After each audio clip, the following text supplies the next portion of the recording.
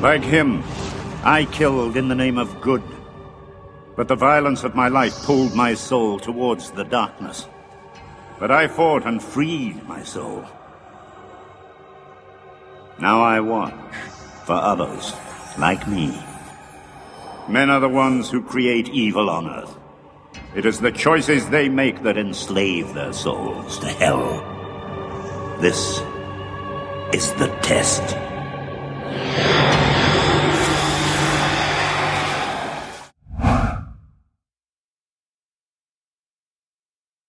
They wish to make a lot of money. In Europe, every American student, even more every American adult, is regarded as someone who is just out to make a lot of money. Really, 16% of these students regarded their main goal and concern in life to make a lot of money. I'm quoting literally, make a lot of money. And you know what the top class, the top category, we say category, what do you say? Category was among, you excuse me, but I know I am speaking a marvelous accent without the slightest English. Now,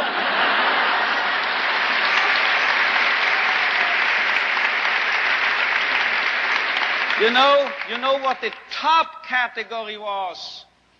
78% of these American youngsters were concerned, as they expressed it themselves, with finding a meaning and purpose in their lives. So this is a realistic view on man. And you know, you won't believe it. Gray hair, my age, I started taking flying lessons recently. And you know what my flying instructor told me?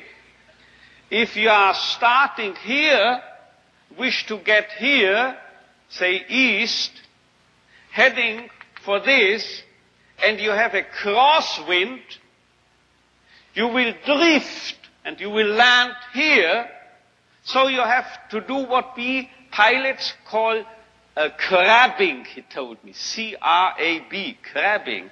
You have to head for north of this airfield, and you have to fly that way, you see, as if you headed in this direction. If you are heading here above this airfield, then you will actually land here. But if you head for here, you are landing here. This holds also for man, I would say. If we take man as he really is, we make him worse. But if we overestimate him,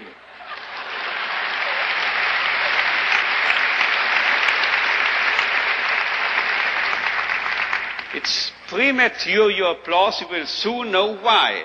If we seem to be idealists and are overrating man, and looking at him that high, here above, you know what happens?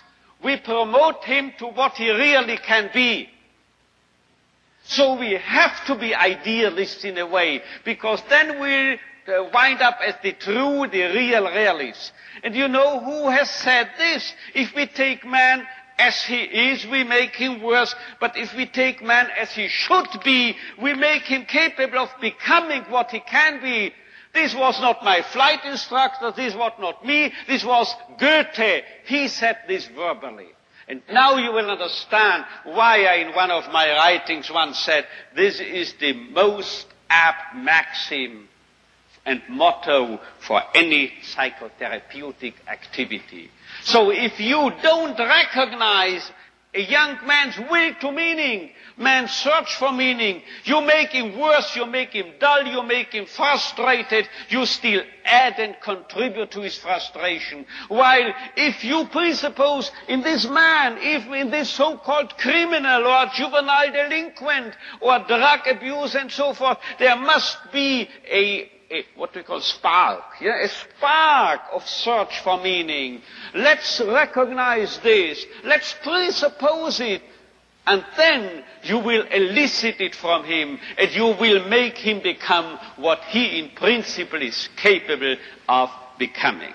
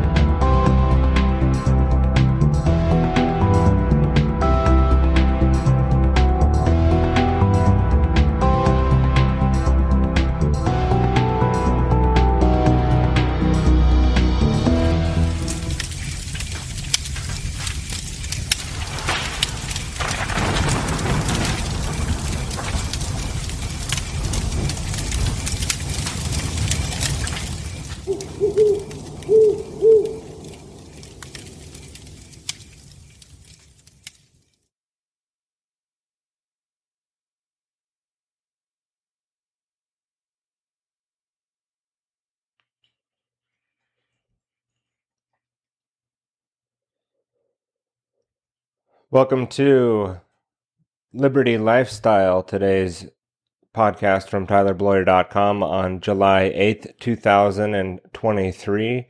This is an updates show, so today we're just going to be doing and going over recent updates with me, some future work that we'll be putting out and how it's going to look over the next coming months.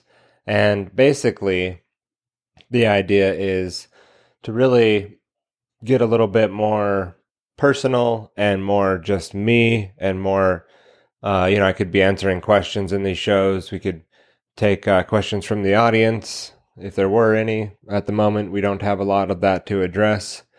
But the idea of the Liberty Lifestyle Updates show is to be generally around the first episode that we put out that month, the first Saturday of the month.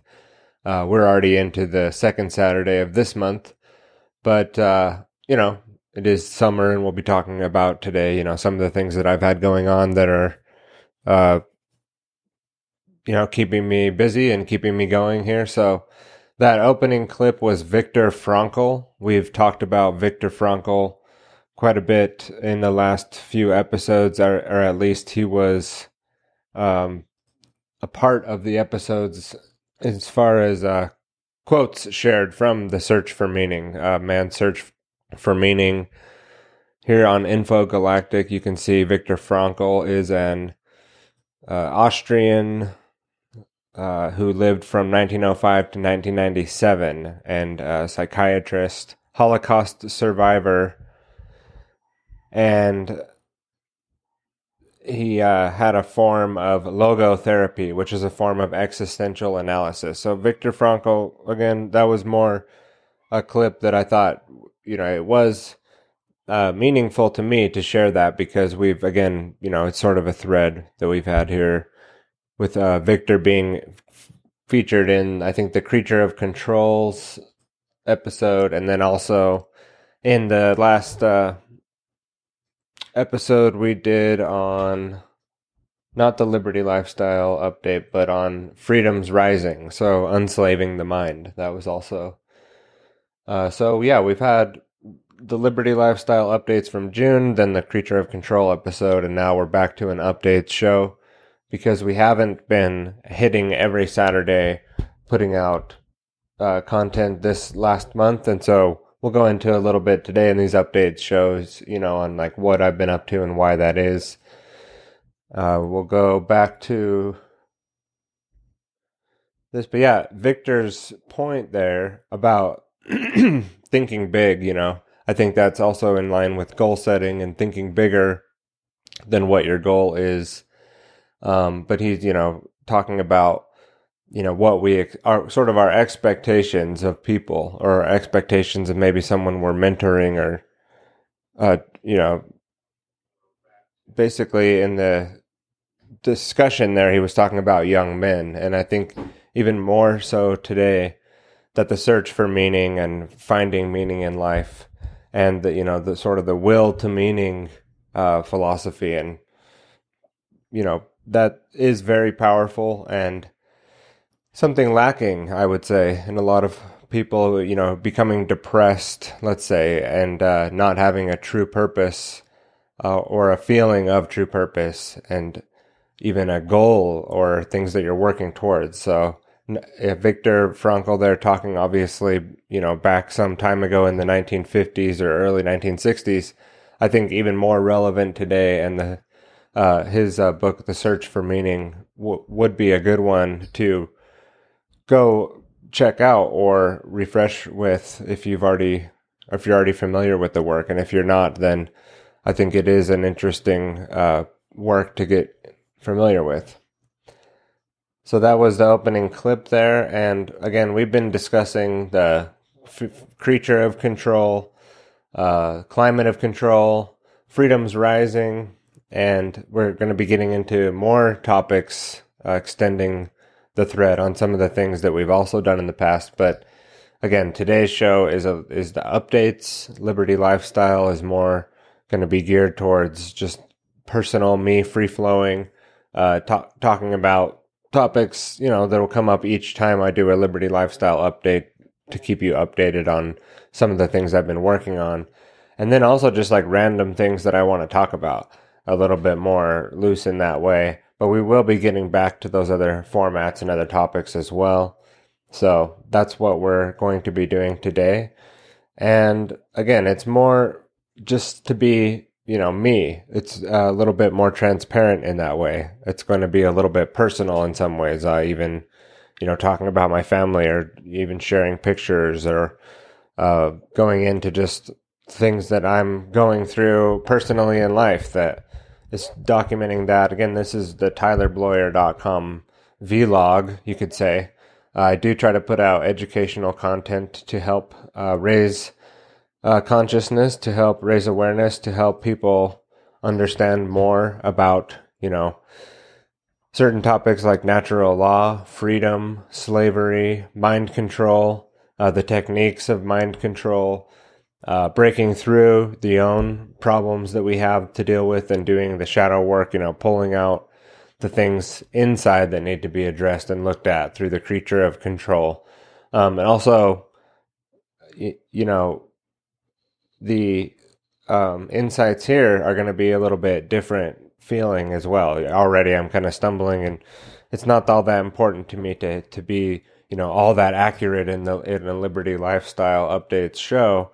But also, we have a journey that we're trying to do as a family that does involve living a lifestyle of freedom, or also instilling and protecting the idea. And we're not talking about corporate America freedom here, or the franchise of freedom, through the national government or through statism. But we're talking about, obviously, sometimes freedom can have different meanings depending on the context. And a lot of the blind patriotism that we see around this time of year, that we saw last week on the 4th for Independence Day, isn't necessarily always in alignment with what we're talking about here when it comes to freedom.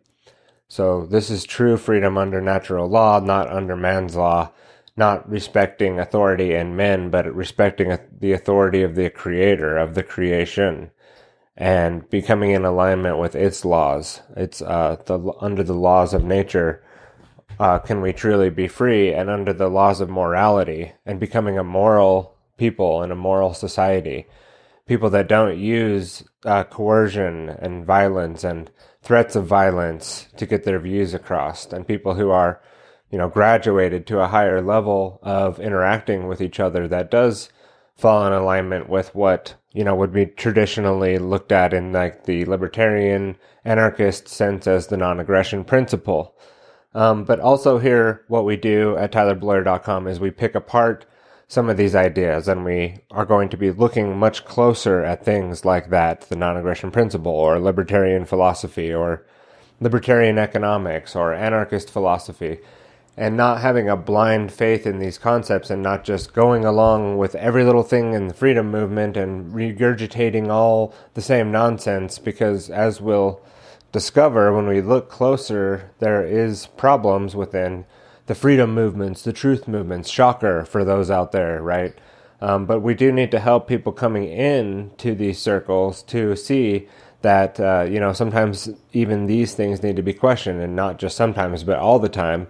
We need to be looking more closely at the truther, patriot mythology, even the anarchist philosophy and the way that it's portrayed in a lot of circles, and the various ways that these things can be picked apart needs to be done. And as I go on and do more work where we're actually trying to look at philosophical topics and compare and contrast and pick apart the contradictions, more and more we're going to be focusing that light on the so-called freedom community, the truth community, and helping people to expose a lot of the shenanigans, a lot of the fuckery that goes on in these circles, because there is quite a bit of fuckery that goes on within the freedom community. And it's not, just running through the meadows with flowers and deer and rabbits and singing birds. As soon as you become awake and involved with even trying to do projects or working with these people within the freedom communities. And a lot of the time what you find is that and this will be taken the wrong way, but a lot of the time what you find is that normal people, quote unquote normies, are like the regular old statist guy down the street, or the Trump supporters, or the Biden supporters, or the whatever. Those people, if you can just kind of veer away from getting into controversial topics, and sort of, just get to know the person and get to know what they're about. A lot of the time they're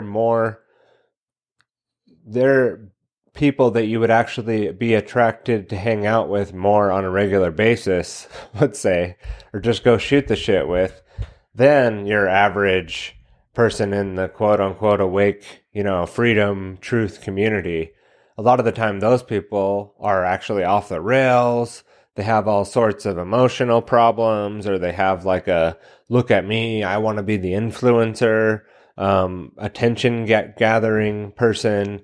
A lot of the time they're trying to sell a service, or trying to make their livelihood on the fact that they're giving you the truth, or the fact that they're in the truth community.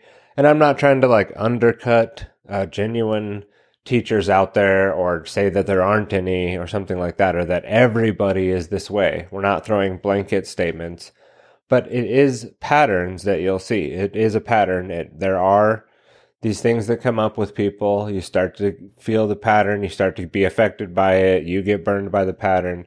So, we're going to stick true to what we can see and what we've actually been through here on this future shows that I'm talking about. Well, we'll actually be digging in and, again, exposing the bullshit within the communities of, freedom community, anarchy community, truth community, the people that are actually probably more full of shit than like almost anybody else out there, and more off their rocker than anyone else out there. And in saying all this, I'm not discounting people trying to put out information. Again, if you're genuinely out there putting out information, trying to educate people, and that's your thing, or you even feel like that's your meaning in life, to go back to Frankl, or that's, your calling, or that's what you're going to do to help change the planet, and there's a genuine passion and a genuine effort to go do that, we're not necessarily talking about you. What we're talking about is the movement traps, as I call it. And so we'll be getting into that more later in this episode. Again, today is not a movement traps episode, although some parts of it may feel that way.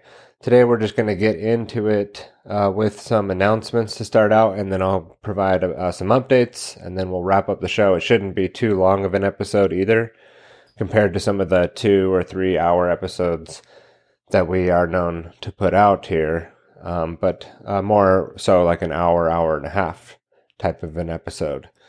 Again, they just help. It helps me to stay more in flow with content creation, as it can get bogged down in the details. You can get a little overwhelmed with some of the things that come up when you're trying to do topics on information that I do.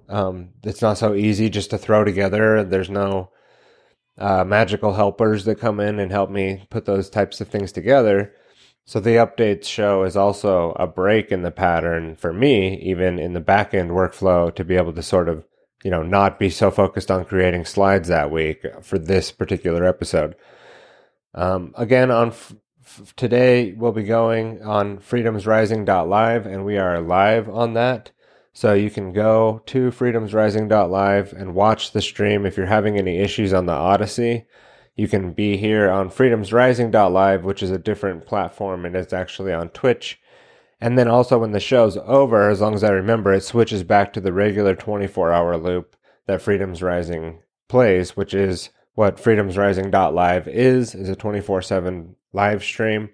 There's also a series of episodes that I put out on freedomsrising.live, and this project is still alive. It's not going anywhere. There's a lot of work I have to do to make this more Web3 resilient. There are some things that we've done to try to show how we can do indelible publishing to the internet, and we were successful in that. It's just that, there's platforms out there like Odyssey, there's platforms out there like BitChute or Rumble and things like that that are making it so we can still get our voices out there. as you may know, I was banned off of YouTube after many years of putting my content there, and probably had a bigger audience there than anywhere else I have online as far as people watching the content. But we're not going to go back to YouTube. We're not going to promote that platform. We think YouTube are evil Nazis for the censorship that they do and the things that they're contradicting their own selves on. For example, like there's been RFK going around talking about the evidence that, the CIA was involved in the assassination of JFK, his uncle. And of course, those videos are getting taken down, right? But at the same time, the evidence, even more so now, if you go look at the actual evidence, does point to this fact. And it's not like something out there that can't be looked into, and you can't find that there is a lot of evidence that points to the involvement of the CIA, the direct involvement, of the assassination of JFK. And this is still being covered up this many years later, and people are still being censored when these opinions should, and not just opinions, but some of the facts should be allowed to be out there. But of course, as we talked about with the Oswald Institute of Virology, right, in the more recent times with the whole COVID scandal, was that they would paint the picture of the Wuhan Institute of Virology eventually as being, oh yeah, this is where it leaked out of. If it did leak, it leaked out of China, right?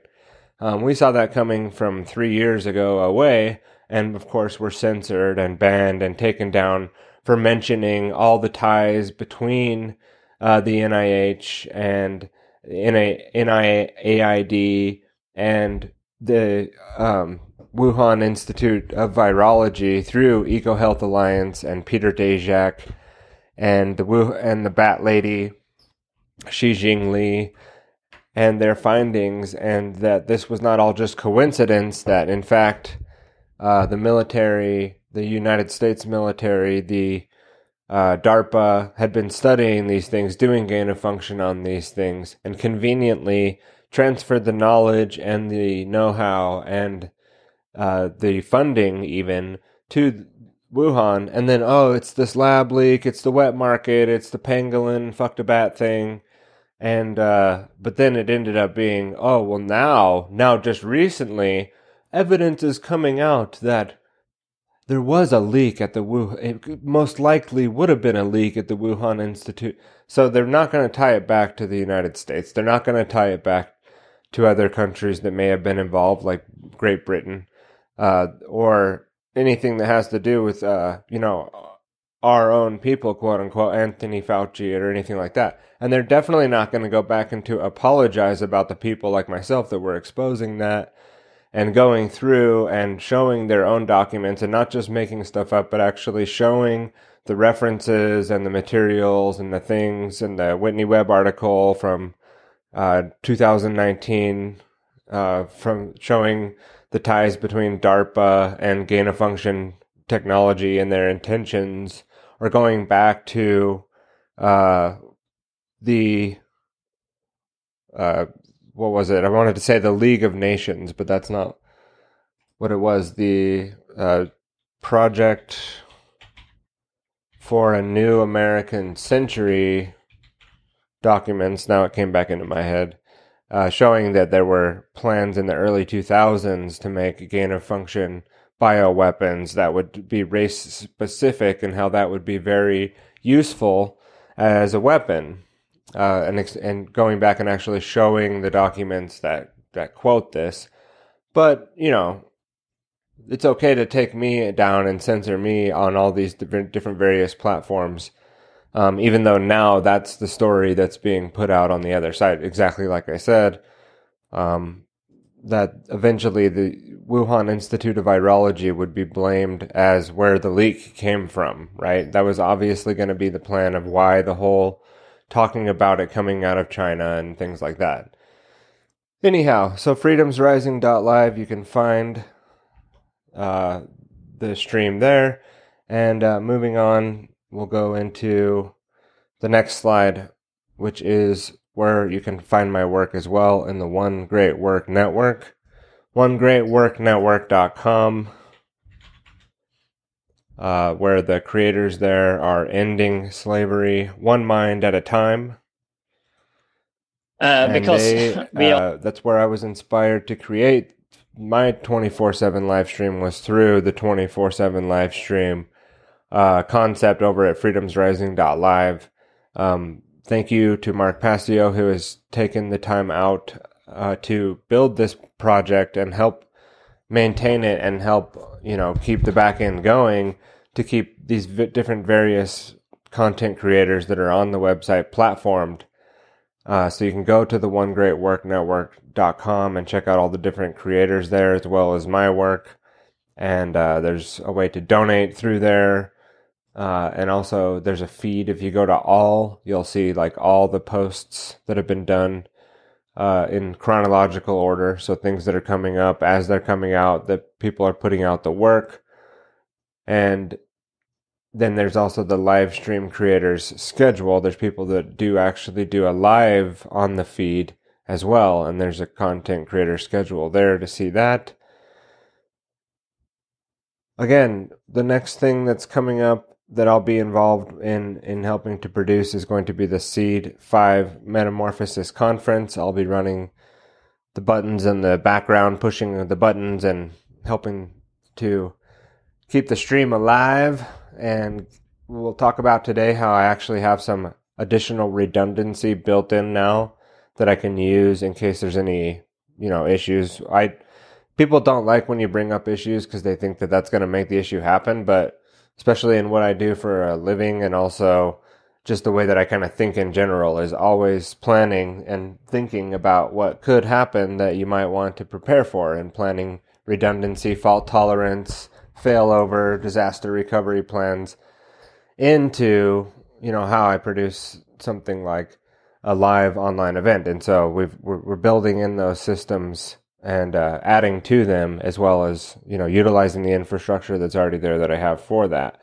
But anyways, this is in September, so it still might seem like a little bit of a ways out, but it's actually not. It's coming up real quick, just a few months away, September 23rd and 24th.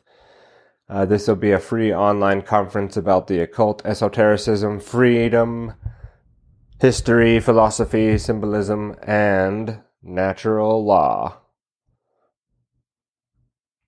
Wake up. Freedom's on the rise. That's right.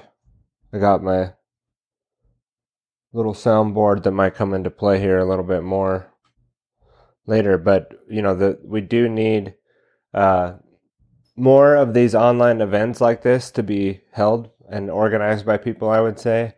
And so the fact that Brandon is stepping up and doing the 5th version of this, and pulling all these great content creators together again, it should be an interesting one to watch. So try to be there live, and if not, then I'm sure then you can also catch the replay. But you can find more at seedtruth.com regarding that conference. We need more psychology. Oh, wrong button, sorry. Okay, so again,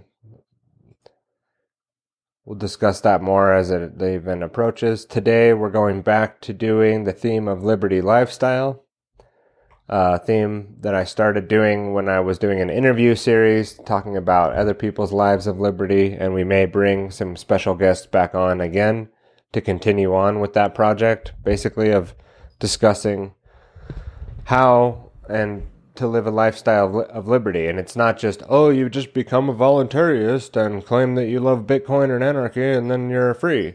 Like, as anyone knows who's traveled down the path of a journey towards more lifestyle of liberty, it's not all that simple. It is, but it isn't. You don't just, wake up and you're free because you like freedom. There's something else more going on behind the scenes, and we're going to be going into depth on that. So this isn't going to just be surface level, it's so great that we have chickens and we're out in the country and we're not da-da-da. We're going to talk about falling into the movement traps. We're going to be discussing, again, the pitfalls of living a lifestyle of liberty and, the bullshit along the way, basically, that people fall into and get off track and don't really understand what the journey's all about. Something that the journey is all about that we'll talk about here now is this Well-Being Wednesday that Cassandra, my wife, Cassandra Bloyer, she was interviewed by Karen Keener, Karen Sovereign, some people know her as on Facebook.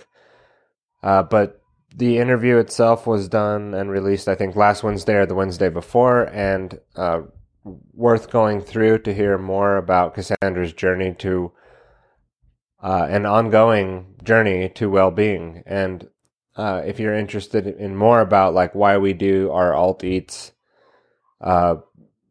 business together, it is Cassandra's business, but I try to help where I can. She's the creative person, she's the genius behind the business, but I do try to support her in the Alt Eats business, and we're gonna continue on with that and turn it into an alt life empire eventually. But if you're interested in hearing more about her journey to well-being and how she continues to go through that in dietary ways, but also they talk about not just from a dietary perspective, you can check that out. I will put a link in the show notes to this. So if you go to the website, tylerbloyer.com, where this episode of Liberty Lifestyle is posted, there'll be some resources down below, and that link will be there.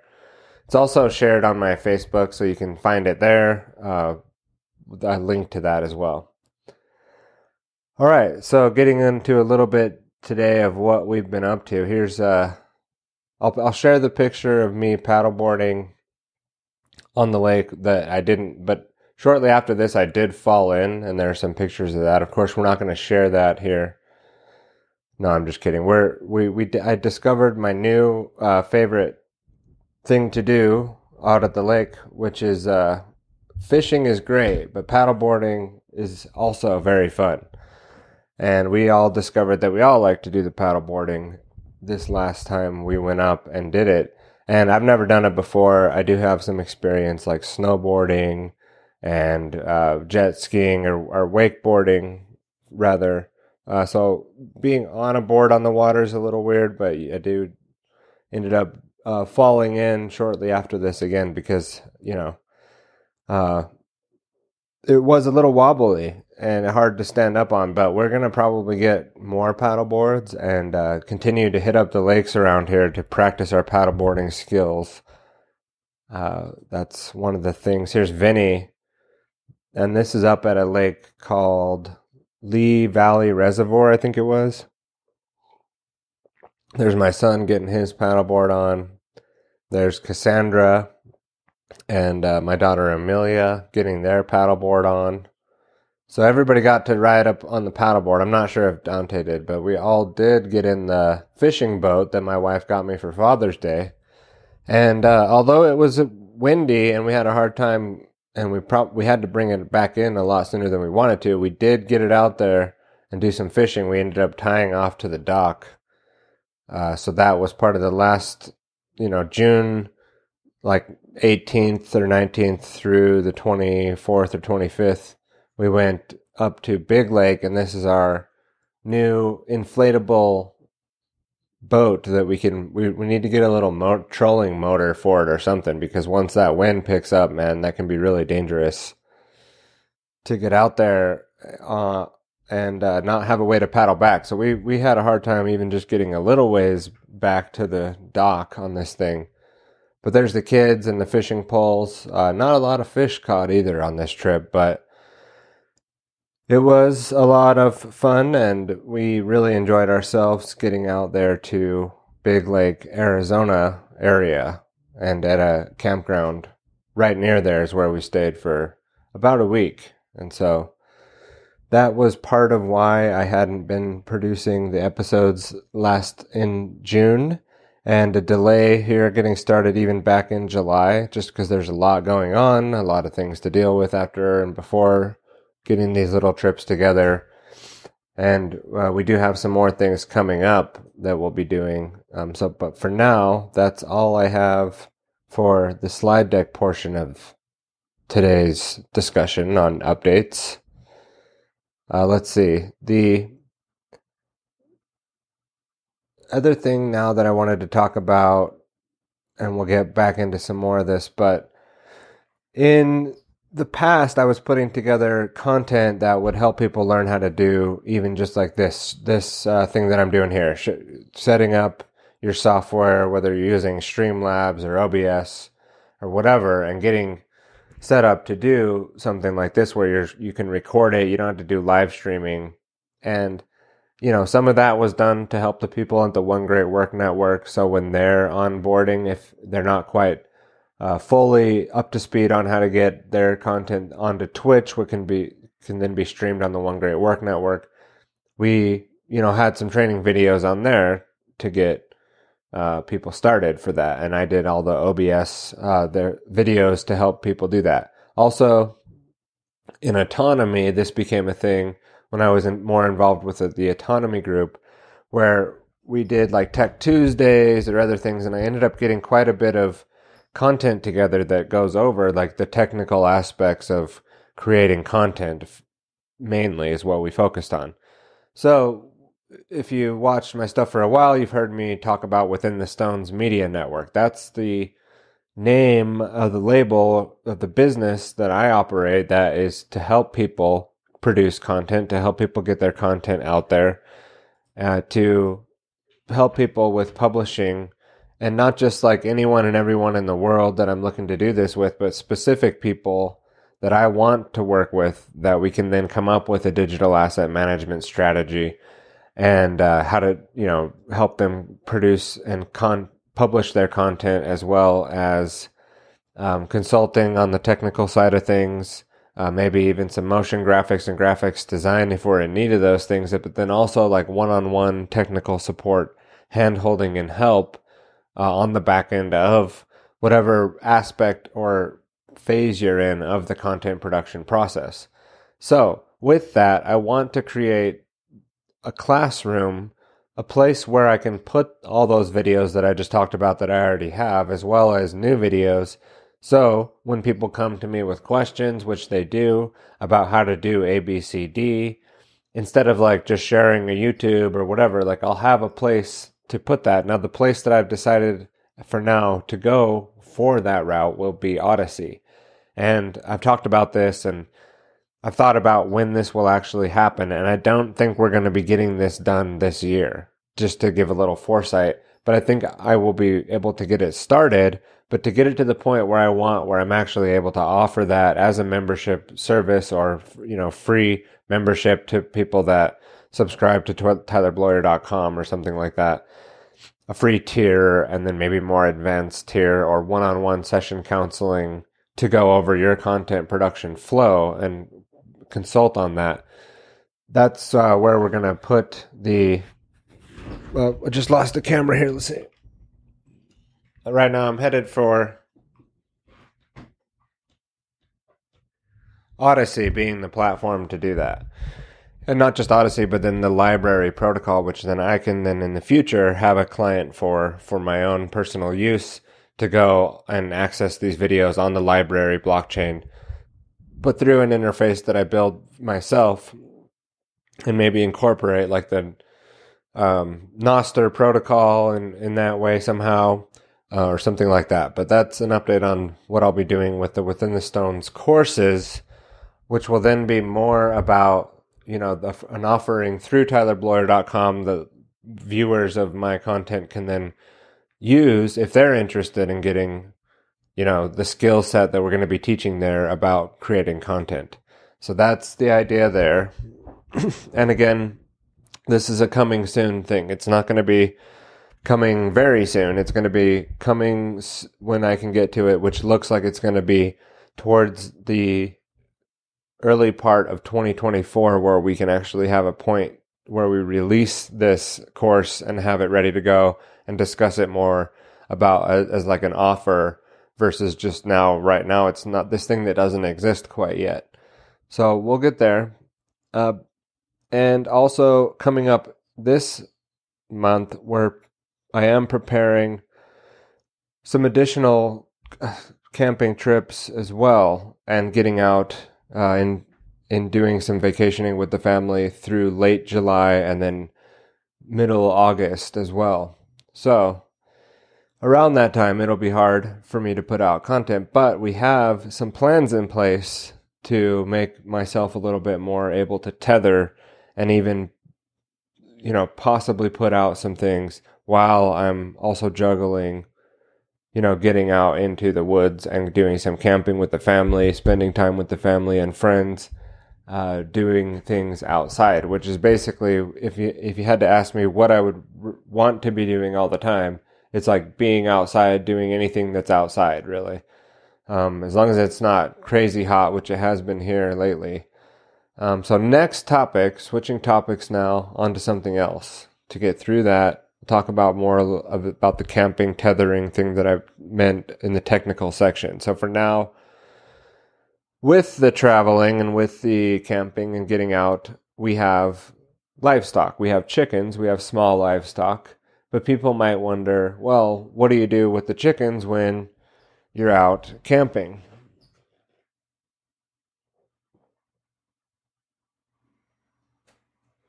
And the answer is automation, and very simple, basic automation techniques, such as having a way to give them a bulk amount of feed and have that slowly come out while they eat it through a basic feeder, livestock feeder, chicken feeder in this case, and then automating the water. And then we also have a very secure area that the chickens don't really love it because they're used to running around and they have this huge giant yard area here. Someday I'll show it to you. But out this window, they have a big run. So it's a coop and a run. It's a not totally enclosed run. The top's not enclosed, but it's fenced, and there's this basic giant rectangle thing over here. So at night, chickens will just go and do their thing and get in the coop. There's no, coaxing them to do that, or you don't have to, train the chickens to do that. They just figure it out that they go in the coop at night. You close them in there. They're safe at night. We just leave that closed when we travel, and then we have tons of food for them so they don't run out of food, and then the water kicks on every day. I have it set up in a way that everything gets flushed out with new fresh water. So that does need to be maintained every week or two, like the actual bowl, basically, that they drink out of. I don't have, the little water feeder tap things that just let out enough little water so they can get it, and it stays much cleaner that way.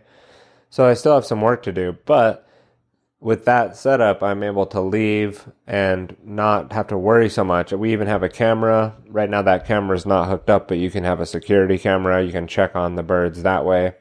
And then in the summer, we're not worried too much about cold, obviously. So in the winter, you may need to worry more about shutting the door at night. But in the summer, they're safe in there, and they have a way to get in and out, and then they have shade, they have plenty of water, and again, they don't love it when we're not here, and they don't have their giant yard to run around in, but they are safe, and they can handle, a week or so, or even more, of being in the coop. The coop's not tiny. They have lots of square footage with the way that we designed an upper section, and then there's an underneath where they also can get in there. So there's 2 stories and lots of room to hide and get away from each other if they're not getting along.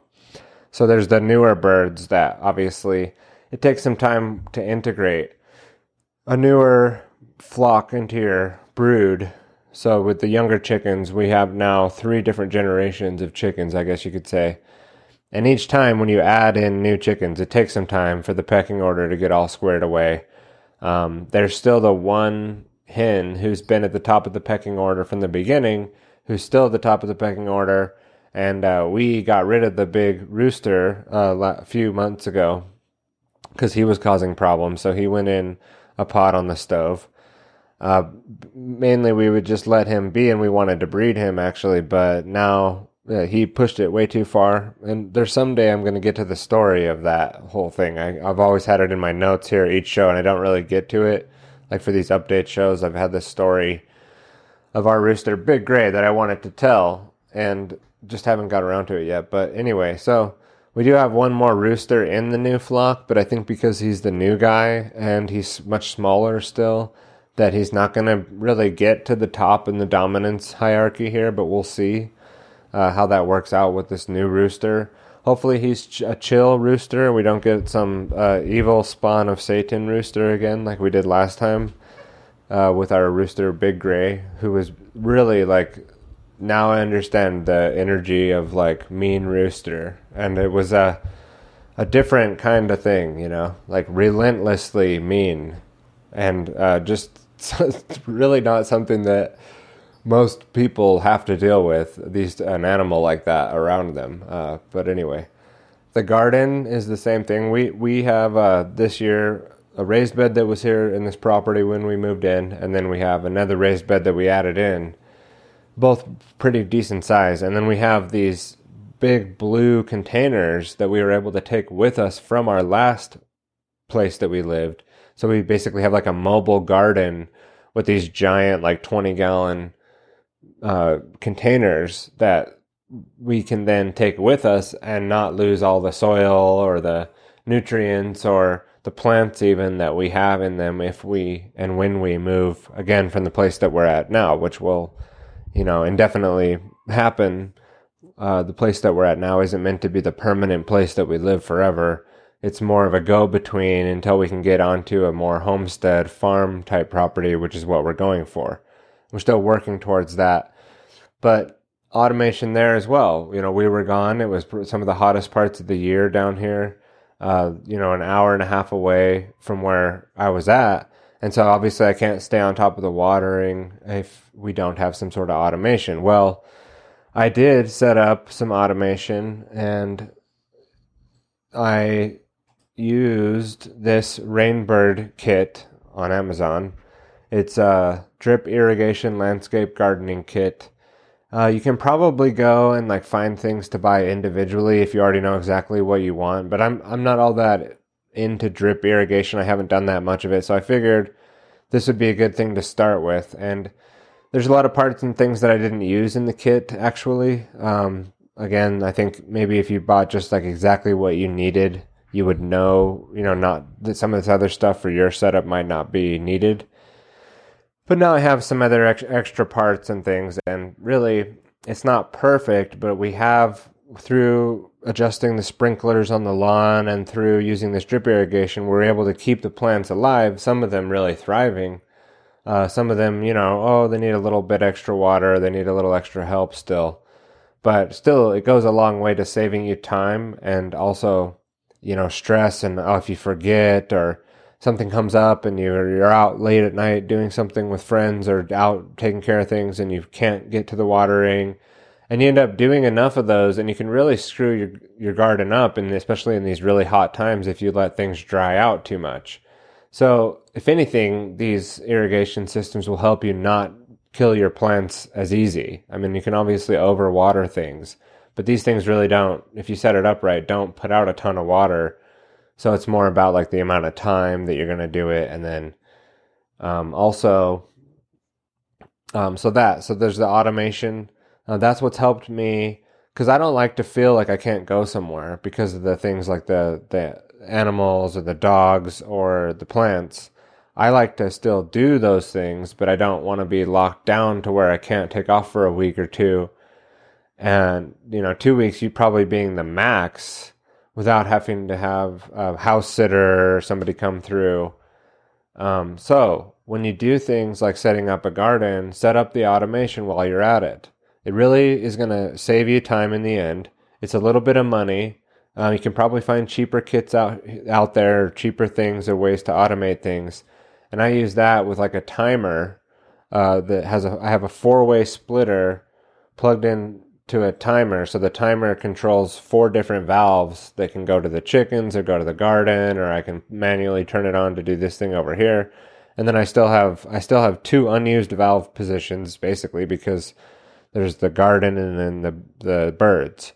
And so I could still automate 2 more valves on there. And then I have another splitter before that so that I can just go and get regular hose action without even going through the timer, right? So Little things like that are really going to help if you're into doing gardening with time saving, as well as, always automate watering if you can, and always have water.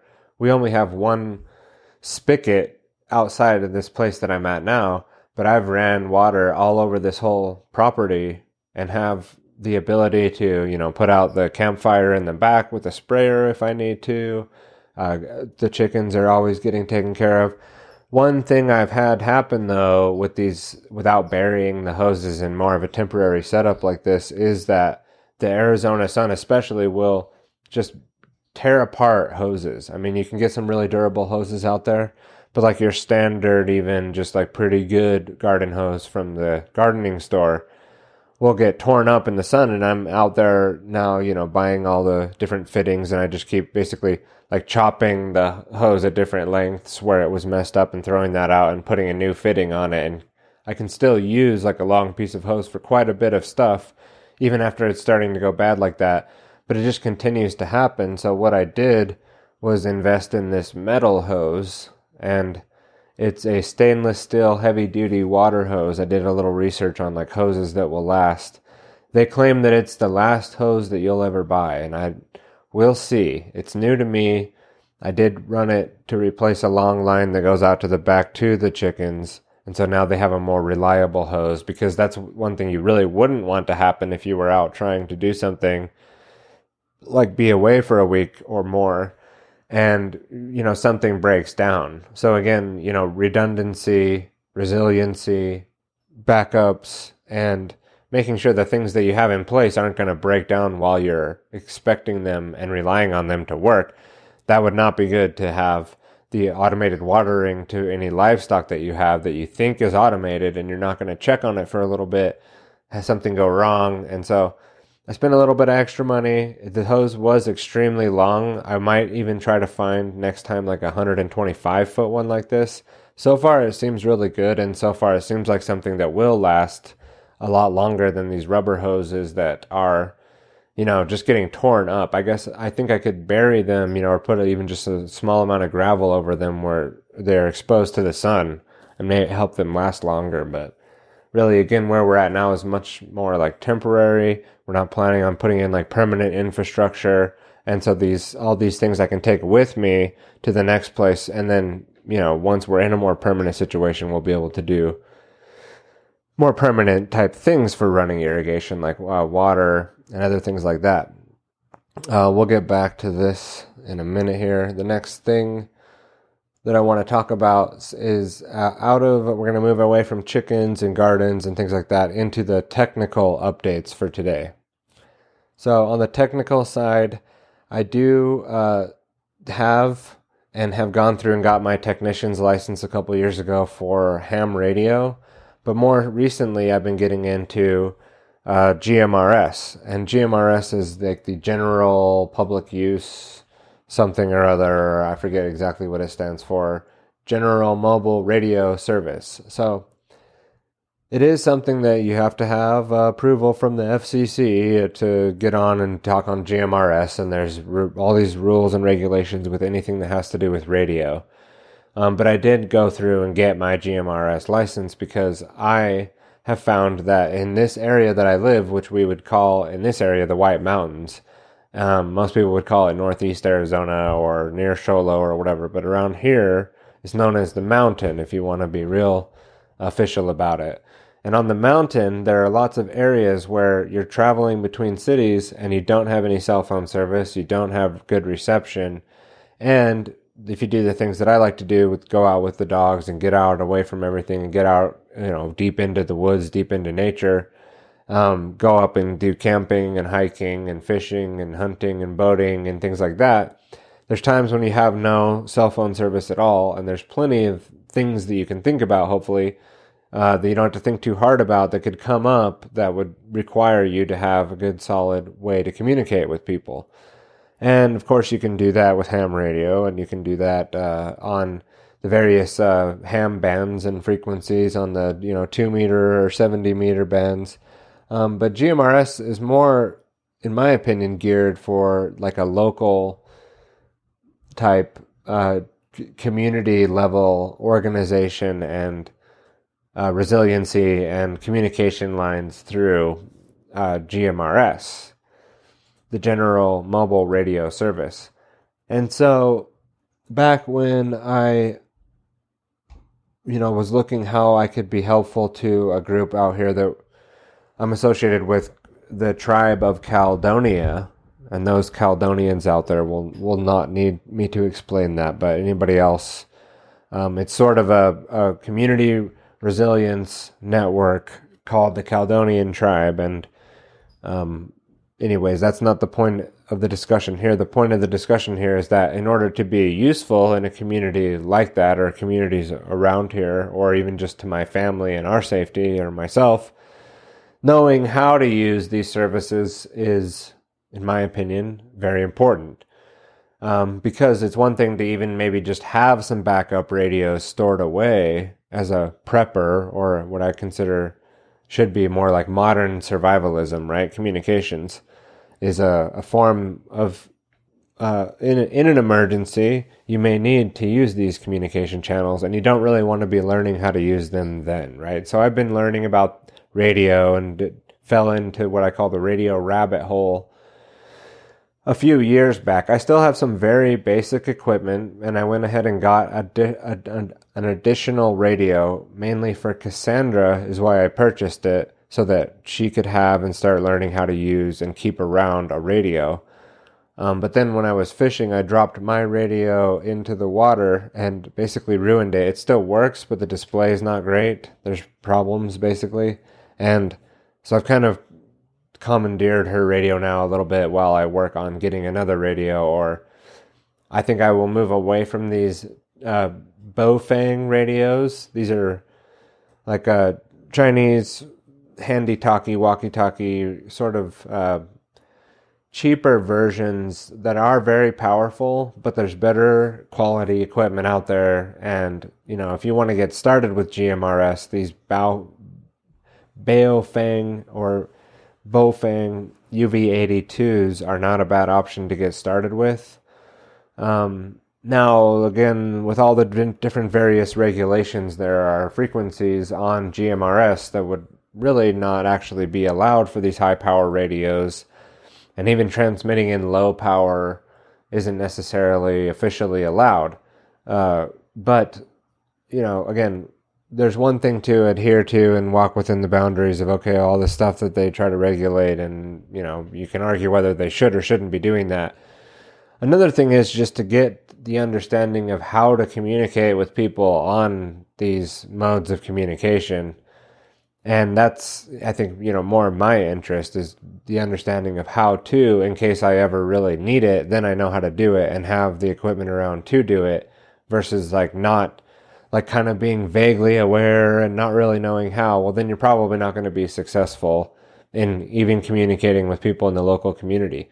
The other thing is that around where I live, there's all kinds of community around the radio. There's quite a few meetups. There's quite a few people that are more freedom oriented, some of them a little bit off the rocker and the prepper direction, kind of going a little bit more too far doom and gloom, and the collapse has been happening for the last 50 years, and it's not that they're completely wrong, it's just that there's a whole mindset around this sort of gloom and doom way of being that's also out there in the radio scene and community.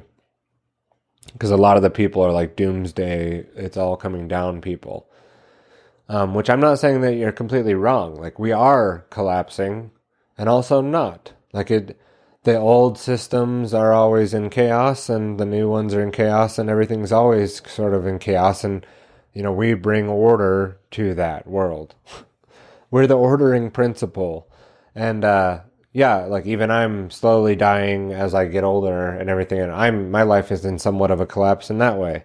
But it doesn't mean that, we can't be in harmony with a way of being that brings more peace, truth, and love into the world through all the chaos that's happening out there. But anyway, so we'll just, move on to the next topic of discussion in the technical update department, would be that I got a Starlink kit. And that's what I meant earlier about being able to tether more now from our home base and be out with the mobile setup. And the mobile setup also has solar from the last trip, some very basic solar, some very basic battery technology being used, but it works. And now we've got mobile, what they call it, the Roam package of Starlink. So I years ago was on a waiting list, and I eventually kind of gave up and canceled my order because I was tired of waiting and I didn't really need the extra expense. But now we're going to integrate that option because you can turn off and on the plan. So with the Roam package, I can have it off during the winter months or when I'm not going to be really using it, or when I need it, or I know I'm going to be going on a trip with the trailer or somewhere remote. We now have the ability to get onto the Starlink Roam and have somewhat high-speed internet from various places where we might be going. So for example, we'll be going into an area where I know there is no service later this month, and I know that we're not going to have cell phone service. So we'll have the radios for communication should we need them for an emergency. Just think about that, like the basics of someone breaks their leg and you need emergency assistance. Someone gets severely burned and injured and you need emergency assistance, or any number of things that would cause, a vehicle breakdown somewhere where you're all of a sudden nobody knows where you're at and you're in the middle of nowhere with a vehicle broken down. So the radios, again, they're a form of being able to, and then, again, I'm not like some super paranoid, I think all this doomsday stuff's going to happen.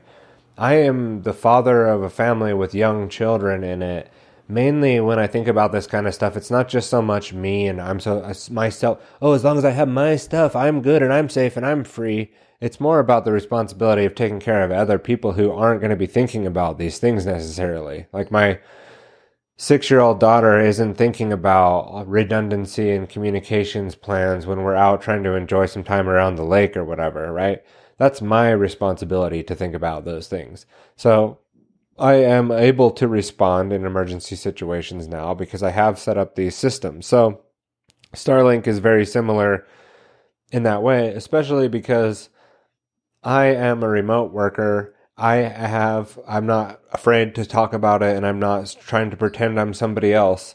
I basically contracted under what people would call a W-2 type contract that I look at as my choice, and that I have, the voluntary free will decision to terminate that contract if I want to or not. And currently, I work as a network engineer, and I'm actually quite proud to do so, and I love what I do, and I enjoy working on the technologies that I get to work with. So the main point being there, though, is that I do require internet. And so even when I'm just here at home working, I now have a backup system that's way more reliable than 4G, in my opinion. Some of this wireless technology, even these low orbiting satellites, the speeds are actually quite impressive because the technology has really come a long way. For quite a few years, I was on a WiMAX type local line of sight internet here that wasn't wired, it was wireless, and was quite thrilled with it. I mean, it was quite impressive how stable and how fast the technology was. So people think wireless are even in a security matter. Oh, anybody could capture your packets out of the air. It's like, yeah, but then you're still relying on encryption, and anyone can capture your packets off a fiber line as well, through like the Prism program revealed to us that they can siphon photons out of a fiber cable just by going around a corner and having a device that basically duplicates all the information that comes out of the other side of that fiber cable. So anyway, privacy, we were going to talk about that, but I'm not so concerned about like my data has all got to be private. It's more about a legal definition of operating in the private, right? We'll get to that. But the Starlink needs an inverter now, so it's always something else, right? I need to generate DC to AC power. I don't want to mess around converting the Starlink to DC. And currently I have a way to convert all that and run 120 volt line in the trailer that will power like, the microwave, the TV, all the stuff that runs on that AC circuit. But that requires me to run a generator. And I do have solar charging the batteries, but there's one more component that's pretty important. It's the inverter, right? Taking the DC to AC now so that I can run something like a router and Starlink dishy without needing to fire up the generator just to do that. So that's the next part of the project there, to get the remote unit. The camping trailer basically will now be self-generating in power with backup options like the generator, or options at night when you need to charge the bank up. The generator is still there, but now we have the ability to keep the batteries juiced. And then the project that I'm going to be doing in the next couple of weeks is to get the inverter hooked up. I've already got the equipment list basically picked out, the parts and the things that I need to get it done and the tools. And it's not all that complicated, but there are definitely things with electric and even these like DC systems. Obviously, you're messing with AC power as well. There are things you can really screw up if you're not doing the proper research. I'm not an electrician. I'm not someone who's like deeply involved in doing electric work. But I'm confident enough, in my YouTube university and research skills to be able to successfully pull off the inverter install, and we'll keep you updated on that. Hopefully, maybe I can do a little demo of the setup once it's all there, so we can show, a Starlink system running on solar power, essentially. Nothing like, oh, that's crazy, innovative, Tyler, that you're talking about these things. It's just, again, these are the things that I'm working on this month. This is what's going on. We'll be doing an inverter install. And again, in my network engineering realm, I'm also adding a bunch of skills this year, including Python and learning how to do programming. And when it comes to more of the network engineering perspective, though, for automation, network monitoring, even like, testing, vulnerability testing and pen testing through automation. Not so much because I want to become a software developer. I think you'd probably start from a bigger area of the computer science world if you're really looking to get into the world of software development. But I could then use these skills to potentially start developing scripts or some aspects of software, or even eventually developing more actual UI, UX, or software that I need to use for my own projects, like the Within the Stones Media Network course, or what we might call like the Alt Life university, where then within that there's Within the Stones courses. But yeah, for now, Odyssey is going to be the main place, but also been really learning and looking into and learning more about the AI tools that are available, not just because it's it's this new shiny flashy thing. I really do think, though, that AI is something worth focusing on. I wasn't planning necessarily on going that route with my own training that I do. I sort of self-train myself to do most things that I do. But if you're not looking at AI and you're not at least wrapping your head around the basics and then getting more involved by taking the time out to learn what people are using this stuff for, it's not that I think, you're going to get left on the curb and get totally left behind. But you will be missing out on making your work better, even if whether you're a content producer, a copywriter, a book writer, not using these tools, not just to necessarily create your content for you or to create your book for you, but to talk to it. You can teach yourself with an AI assistant. You can ask it to sort of be a sounding board for you in the things that you are learning, and pick up on aspects of things that you would have never thought about or come across yourself just using the standard search engine technique, or other techniques out there that are even more advanced into doing online research. The way that research is done these days, a lot of it's done online. There's still obviously physical things and physical books to inspect. But again, for my network engineering and even content production realms that I operate in, using the automation and AI tools through also Python scripting and things. These are all things that I'm working on learning and, actually start incorporating into my workflow. And then also I'm learning at my job some new products and expanding my depth of product knowledge in the department that I work in.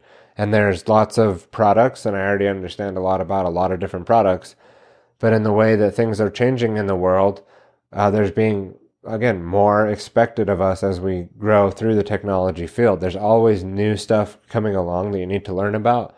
But now it's almost like with the tools available, we are going to be expected to be, not just at my job, but any place where you're at, really.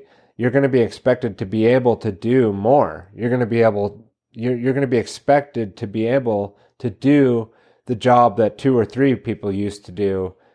You will be expected to be utilizing the new internet tools, which we're calling AI, which is a lot of content generation tools that are going to become more advanced. So the point being, if you're pushing back on this thought and thinking, well, I'm not going to touch any of that stuff, I'm not going to deal with any of that, well, you're really just shooting yourself in the foot. It's like saying, I'm not going to use that new internet finagle thing, AOL. I'm not going to get on that. That modem thing sounds funny. Or like, I'm not going to use a smartphone ever, This kind of push, you're just resisting the cotton gin. You're resisting the next giant tractor or backhoe that can really help take a lot of the manual labor out of what used to be done and now automated in a way. It doesn't mean that everything you do is now somehow like compromised or plagiarized because it's coming from an AI. I mean, in today's episode here, there's been nothing up to this point that AI has done to help me produce an updates show, right? Now, there might be some copywriting and things in the email automation on the other side of me sending an email out, other things I might use it for to get an outline or even an email and use it, maybe modify it a little and send it out. Because it's not all that important necessarily what I say in my email. I mean, that's more of a marketing component of what I do to try to help bring people to the work that I'm doing. And if they use email and they happen to see the emails in the inbox, they might go check out the work.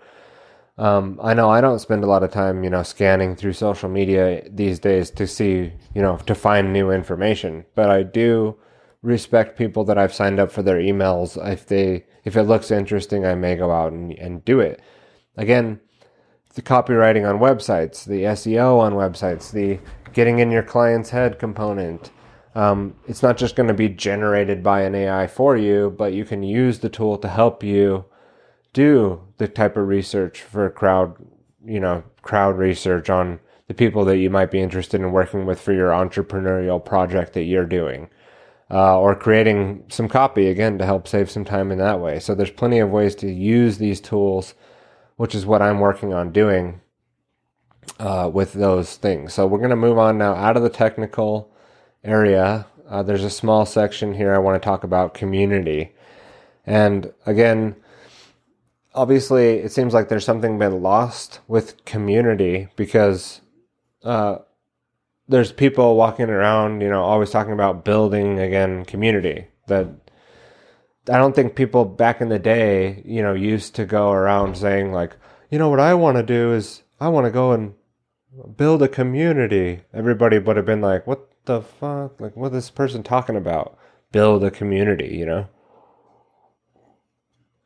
There were the communities that people lived in and operated in, and they worked with each other, and they did have a community, and they did have a sense of meaning and purpose in their lives through the people that they interacted with. I think in a way, going back to the technology, has really inhibited and gotten in the way of our ability to just sort of naturally feel like we're parts of these local communities. Although you would think, well, I have access to all these people now, and we have these online communities, and there's this global community. But then when people kind of get out of the trance, they're realizing that they've lost this like local infrastructure. They've lost the actual physical things that they can go interact with that feel like community, the people.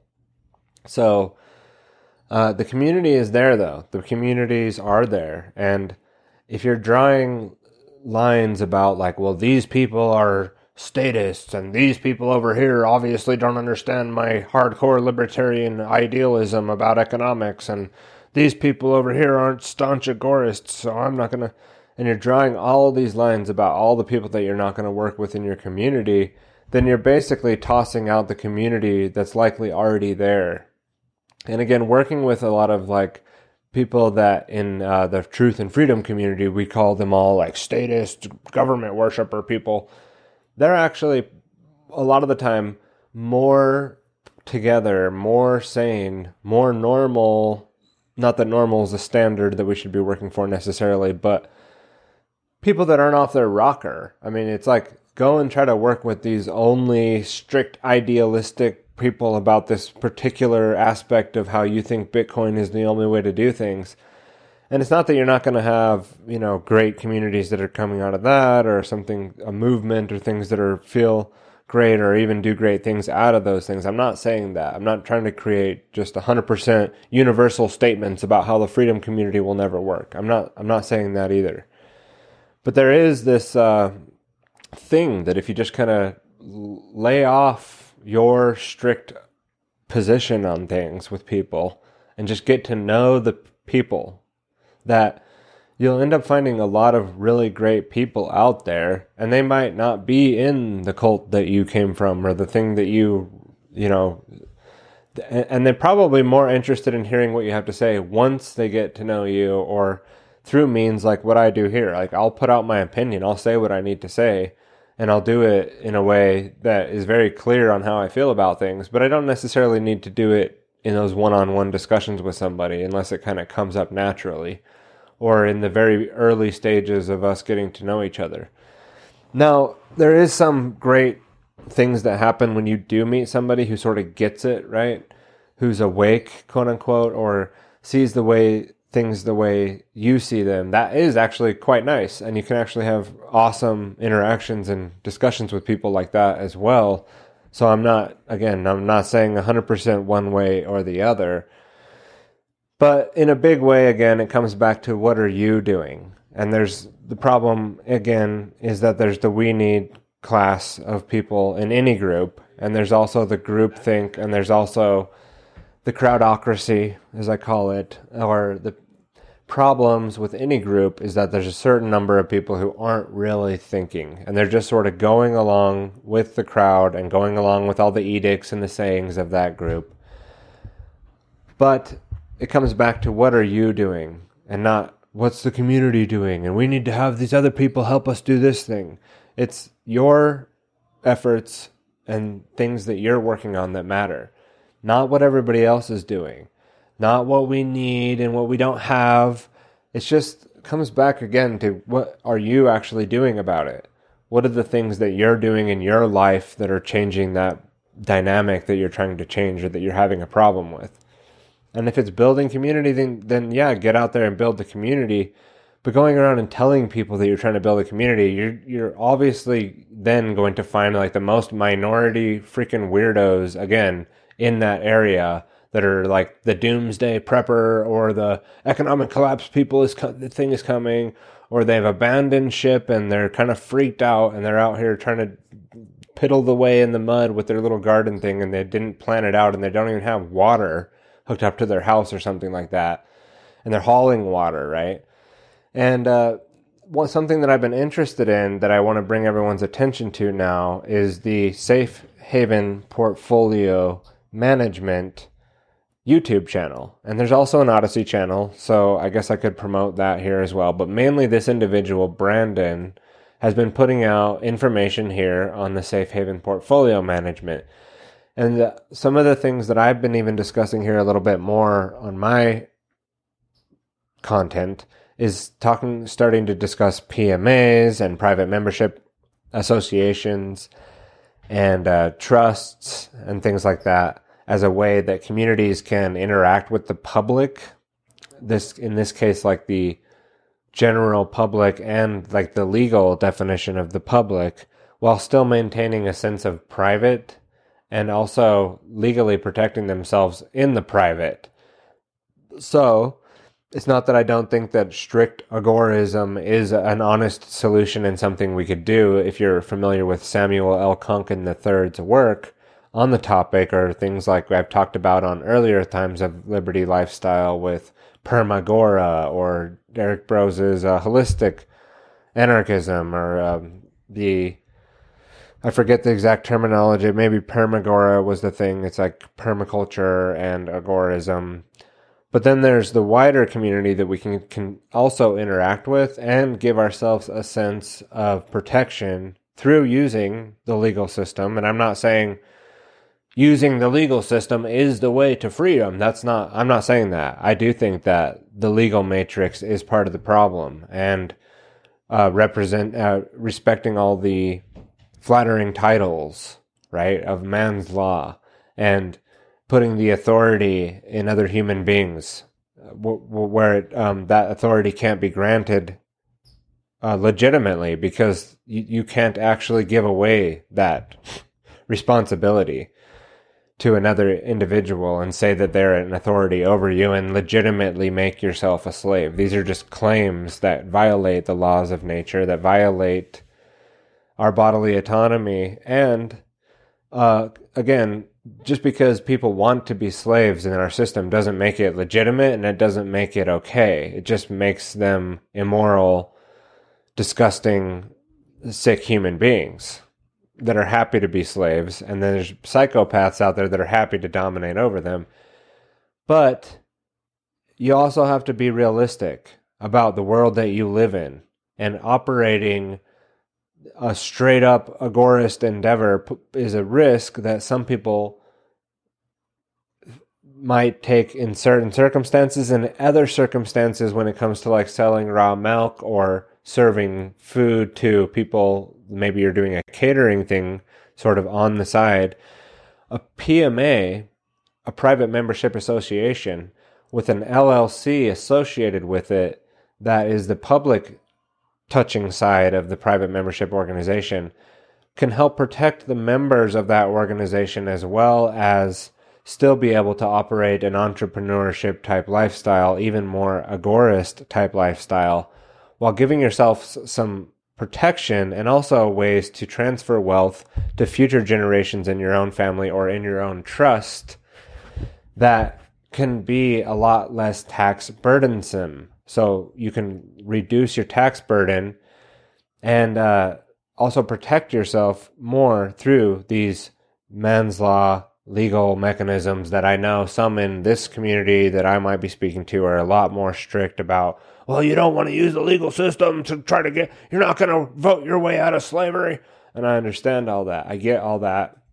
But I would advise you to at least go through and learn about PMAs and trusts in some of these opening videos that Brandon does, and then getting into some of these deeper conversations around the truth movement psyops, the falling into movement traps, as I would put it, that Clint Richardson joins Brandon later on in his discussions and goes through. So, in the show notes to this episode, there's going to be a link to this YouTube channel, and just go back and start from the beginning and check it out. There's a very limited amount of videos here. It's a small amount of time that they've been putting out this information. But I do think that this is a special key, a special part of building these intentional communities even, or coming together as freedom-loving individuals to give yourself a different way about interacting with the general public while still being able to maintain your principles and standards, and really without owning these strawman things that you create, like an LLC or a PMA or a trust. This is sort of like becoming the puppeteer instead of just being the puppet in your regular legal slave name. My name, Tyler Bloyer, is my slave name that I can open up businesses with and things and do business with people under that name. Or I can just be controlling an entity in their language, a person that isn't me necessarily, that can take hits like being sued or someone coming after my assets and things like that. But not only that, but creating some obfuscation on how, so if there is someone looking into how things are operated here, when they actually find, oh no, the eggs that are being traded and the raw milk that is being sold is part of, these are all members in a private association doing these things. These are all people that are agreeing to be in this association with each other, and they're not out operating in the public. So they've agreed to be in that membership association themselves, and their books and the documents and everything as far as the legal front of it goes actually lines up with the, oh yeah, they are just doing those things. Instead of it being like, there isn't any of that protection and it's just your ass out there doing these things. Well, then your ass is on the line. You see what I'm saying? So you can pretend that the world isn't the way that it is and the roads are, not the way that they are, and that you're going to get out there and interacting with people on a level that would be looked at as illegal and think that you're going to be okay. Or you can sort of operate in this other vein of actually being legit in their eyes, which whatever. And people can say, well, your pragmatic bullshit is exactly how slavery continues, and the way that you're acting right now is exactly why the... And I just think that that's, again, a childish way of seeing the world. The possibilities of these PMAs are really quite unknown, and also something that creates a lot of opportunity for things like this community I'm looking into locally around me, which is the OSR, Arizona OSR Land Co-op. Now, I'm still looking into more, are these guys a PMA? What is the co-op? How does it exactly work? But I caught this gentleman's, and of course, like, this website's just not going to load while I'm trying to talk about it. I caught this guy, what was his name? It was Philip something. And he did a presentation at the Exit and Build Land Summit. And so Philip, OSR, Exit and Build. Let's see if that brings it up. Yeah. Philip Gleason. Now, since I'm talking about this, I'm going to go ahead and put this in my show notes. But this presentation really did... it caught my attention. I was listening to it while I was doing other things, and then last night with Cassandra, I watched it again just to get a review of what was in there, because I actually saw an ad for the property these guys bought east of Snowflake, Arizona, near where I'm at, and they're doing another community out here. It does seem quite expensive for people like myself and with my budget to get started into. But the community that they're quote unquote like building I am highly interested in it. At least even, partnering up with some of the people as what they're doing for other projects I'm working on with other clients, with their Liberty Consulting concepts of helping people that decide to move out onto the land to thrive and to not fail. There's a lot of people that move out onto the land and get going with things, and they give up, or they can't make it, or they can't financially do it. So we do need help, and we do need communities of people that are there helping each other to do these things. When I say we need, I don't think everybody needs to do these things, but the people that are, there's obviously a large number of people that are doing these things. And again, for my purposes, it's to create a more stable, long-term environment that actually isn't just a liability or even something you just owe a mortgage on, but actually starts to give back to you through putting meat in the freezer, through putting food on the table, through growing abundance from the land, and through animal husbandry and, the techniques of permaculture, creating something that is an assurance, in a way, a hedge against the unstable things that may go on in a food supply. Again, being a father, I think about these things. I think about what it would feel like to not be able to provide or not be able to get food for my family. I do think about those things. I think about the larger picture here. I think about the bigger problems, about spiritual slavery, mental slavery, about how we're actually going to change things and change the dynamic at all. Probably has nothing to do with just getting back onto the land and doing all these things.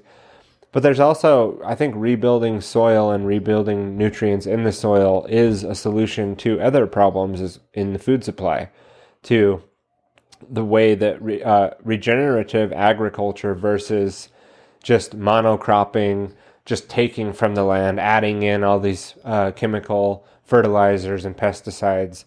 There's actually a way that's much more sustainable. And you know what? Big ag and big tech isn't going to necessarily get that done. That kind of does need to be done on the local level by individuals who have a passion around these things, who want to do these things and teach their children a different lifestyle and way of living. I don't think that I'm going to keep my children away from the technological future and the different various massive changes that our society is going to see with the technological advances that are coming along. But I do want them to feel confident in knowing how to catch food, how to hunt food, how to grow food, how to produce food, how to take care of the animals. And then if in their future life they don't actually incorporate those things, they will at least always have the confidence of knowing how and where they came from and how to do those things, right? So, again, just restating sort of the path that I'm on with my projects and looking into these private membership organizations as a way to then take the food to market that isn't just under your name where you're 100% liable for everything, or you can't take those assets and keep them protected longer term, and also avoid later down the road fees of things like a will and the arbitration and things that have to go on in the legal system, versus having like a trust and keeping the assets associated with the members of that trust, and not necessarily having to go through taxable events when those things happen down the road later in life as you try to hand off things to your family, to your grandchildren, to your great-grandchildren, hopefully, is what I'm, thinking about the longer term picture here, and not even just, how do I, become more of a libertarian or something like that. These are things I think average basic people need to be thinking about. And a lot of the time we get taken off course. We don't understand a lot about these things because we're not taught these things. We're not taught how to remain free, how to stay free, how to keep your assets intact, how to protect yourself with their own shit that they pull on us, the things that these elite fuckers know how to pull and how to do, and all the different NGO and type organizations that they know, they're philanthropic bullshit that's really just a cover for them doing the same thing. We don't need to be super elite wealthy people to implement some of these same practices. We don't need to be someone who has millions and millions of dollars that he's worried about hiding away to save some of it so it's not so heavily taxed. You don't have to be a super wealthy elite person to start to implement some of these protections and start to understand a little bit more about taking back family heraldry. And again, why the Constitution and the Second Amendment is about guns, but it's not just about guns. And it's arms as in also heraldry and status, and not necessarily just that you're always operating in the public and everything that you own is under your little slave name, and they could easily be more easily controlled and also easily extinguished or easily taken from you, these things. There's ways to use their system to more wisely go around it, because you're using it already in certain ways with your slave name. You're already operating in that legal matrix with your moral superiority bullshit that I know people are going through listening to me talk about this stuff right now. Well, what he's talking about sounds like what he's saying is that he's going to morally justify it. And it's not about that. It's not about a moral justification of using their system, and I'm going to show you how I'm virtue signaling around how much better I am than you than that. No, it's about reality and living in reality. And it's like a phone line, again, into the matrix. Like, they had to have a way to get in and get out of there, right? And they used things to do that. And so that's a metaphor, an allegory for the legal matrix. Isn't just something you just ignore and you're sovereign. You're going to claim that you're a natural man and that you're not part of their da-da-da-da-da and get your ass thrown in fucking prison because you don't know what you're doing and you're operating in all this patriot mythology bullshit and truther bullshit. And you can't even see it because even me talking about this stuff is probably getting a lot of the people triggered who believe a lot of these things. And then they're basically a lot of the time just complete walking contradictions. And they say and do all this virtue signaling shit about how their life actually is when it's not that fucking way at all. Like, period, the end. You're a total walking contradiction with your voluntarist, I'm going to be a voluntarist. That just makes you into a mental slave even more, in my opinion. And again, I know people are like, "Oh my God," because they're voluntarist and they don't think about it that way. And we're going to go into that. So, savior, poison and passion for me, and the things that I say. For the next thing that I produce, which is going to be an addition on another stone on the building of the picture of falling into the movement traps. So I did a series called Falling into the Movement Traps. We are going to be talking about movement traps and the fallacies in the truth community in the next coming episode or episodes. I think it's going to be multiple part series on the topic of falling into movement traps. Again, we'll be going into the fallacies of the truth movement. We're going to start picking apart more about things in our own quote-unquote community than painting, the picture of what's happening out there in the larger world of mental slavery and of, what the government's doing or what the different various dark occult forces are operating and how they're doing things. But we're going to look behind more of our own curtains. We're going to go into the realm of, the anarchist, the voluntarist, the libertarian philosophy, and exposing contradictions, exposing the lies, exposing some of the people that are propagating a lot of the fallacies in the truth movement, some of them knowingly, some of them probably unknowingly. And the purpose of doing that is really to elevate those around me who have gotten to a point where they are even more a little bit blind to the fallacies, to the groupthink that's going on, to the herd mentality within even the quote-unquote truth and freedom communities, right? So that's what we'll be doing in the next coming episodes. So there's a lot of snakes in the long grass, as I like to call it. They're always manipulating, and I think they understand the psychology of the truther, of the freedom person, of the fear porn, of the prepper person, and they actually use that understanding not to help them, but to take advantage of what they look at as a bunch of idiots. And I can't go and prove with facts and documents a lot of the time, that they think that way, but we can sort of infer some things through behavior and through things that are said and little nuances. And again, the contradictions.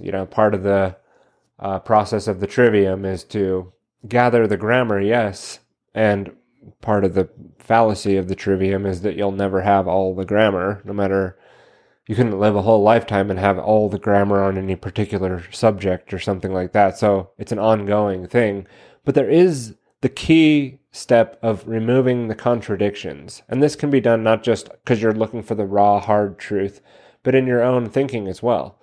So the, logic step of the trivium is to compare various ways of looking at a certain thing from the presupposition up to the rhetoric, but then also pointing out the contradictions and where things are obviously contradicting each other.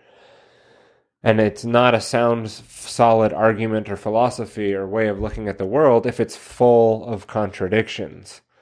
Unless, of course, you're a solipsist, moral relativist, hardcore atheist, hardcore materialist who thinks that it's all, it's just a random Big Bang thing happened and there is no morality, there is no right and wrong, there's no, how can I really know? Well, that's a different starting point. That's a different starting point than obviously what I'm talking about when I'm talking about things like natural law or the laws of nature or right and wrong and morality being lost in people. These are obviously, then if you come back and look at my presuppositions, I'm not coming from the place of the people I just described. I'm coming from the place that no, truth does matter.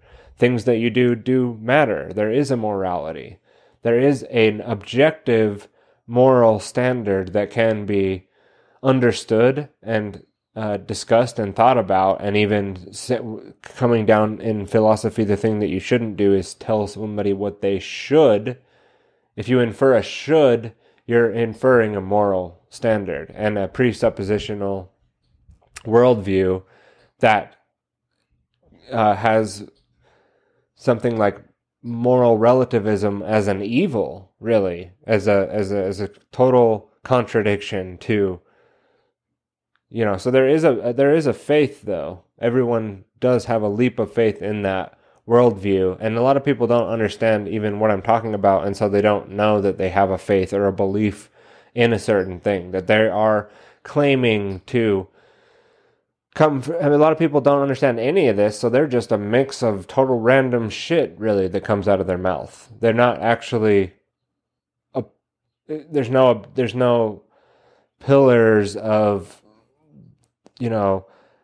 ethics, morality, logic, and philosophy built into the way that they're operating in the world. It's just whatever's getting me the thing that I want that's going to give me pleasure or not get me in trouble or get me the paycheck that I need or whatever.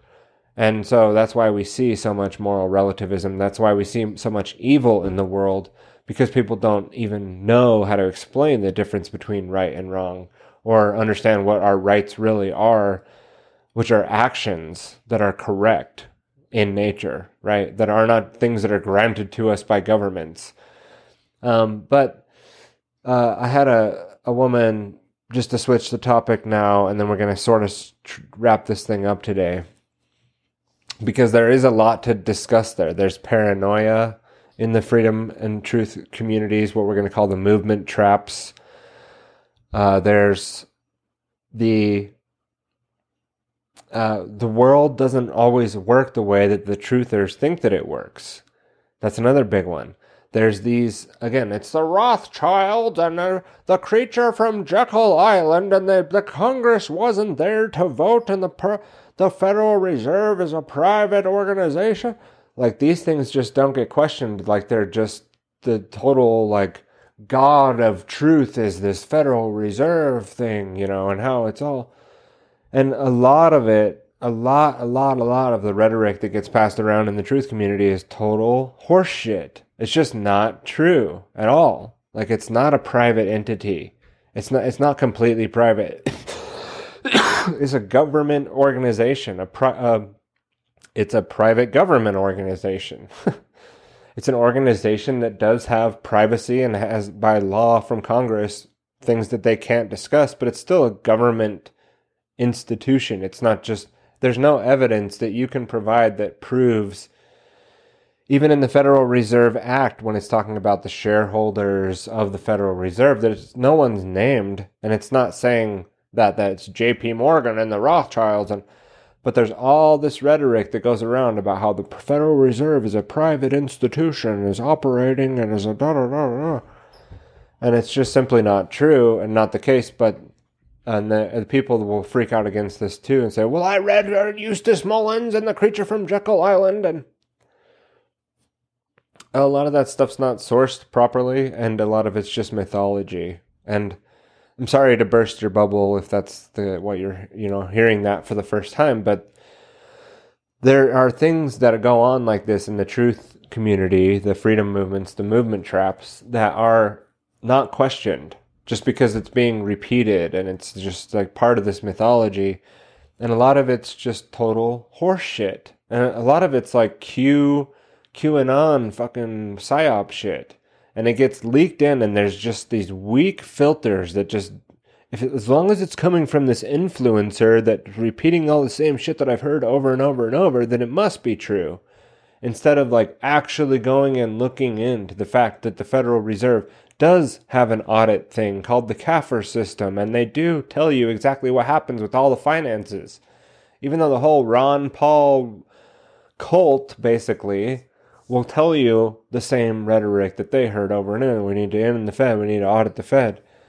The Congress keeps the Federal Reserve going. They're not just innocent bystanders to the whole thing. They are the ones that are allowing it to continue, who have put it in place in the first place. Maybe there's evil bankers behind the writing of the bill or whatever, the Federal Reserve Act, and they're involved, and there is these occult societies. The whole thing's a giant, PMA. Everything about our government operates actually as these private membership organizations. It was private membership organizations like the Freemasons who basically fucking started the government. So they're not, this stuff that I'm talking about with the legal protection and how you could probably use it in your own life, but you won't, because it's not in the truth community Bibles of what you should know about this and that and this.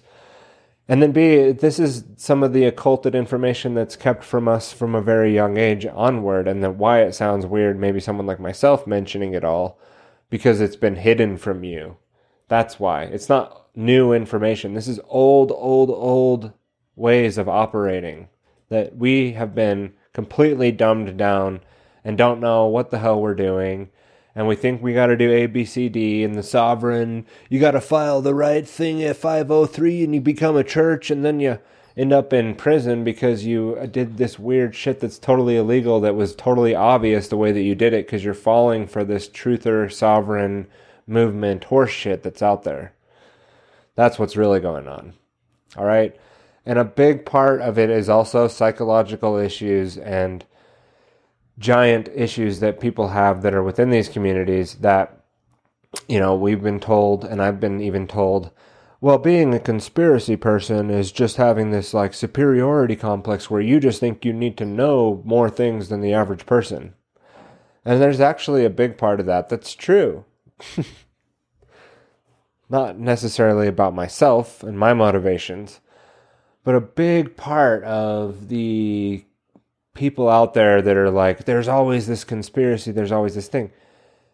Now, let's flip it really quick, because there is conspiracy. I'm not saying that now. I started up talking about JFK today and how the CIA is responsible in large part for the assassination of JFK and the killing of his brother, Bobby Kennedy.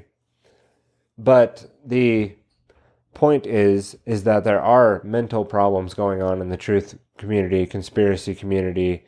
There is the whole, I'm going to be more superior because I'm awake. Back when I woke up, people just love to talk about the awake. The awake. Really, awake in large part means that you didn't know shit before, and then you started to learn how the world really worked. Well, congratulations, you are now awake. Right? Well, you're not special, though. You're not special for uncovering a lot of the ways that things work that didn't work the way that you thought it worked. It's just a big world out there. There's a lot of things that work the way that you don't think it works, including for the awake people. There's a lot of things that work for the way that they work, that the awake people think they work, quote-unquote awake people, aren't actually at all how they actually work at all. And their lives are just shit shows, and they're not leading or changing anything for the better. Their lives are a perfect example of chaos and disorder and ruining children's lives and ruining families and ruining relationships with other people because they're so superior, right? Because they have so much truth to tell that they just ruin their relationships. But we're going to save it. We're going to save it for the freedom, for the movement traps that we're going to get into. As you can see, there might be even a little bit of animosity coming from myself in this vein, because there's just so much to go through. There's just so much crap that needs to be gone, and that's why we're going to go in there with that shovel, and we're going to start digging out a lot of the crap and kind of go back and focus on this. Again, we've done work here before on falling into the movement traps. If you're interested in checking that out, you can head over to the website, and I make it like really simple. I'm streaming a couple things, but I'm not sure why my internet's having such a problem, as it really shouldn't. Maybe I need to get some of that redundant Starlink up in here, you know?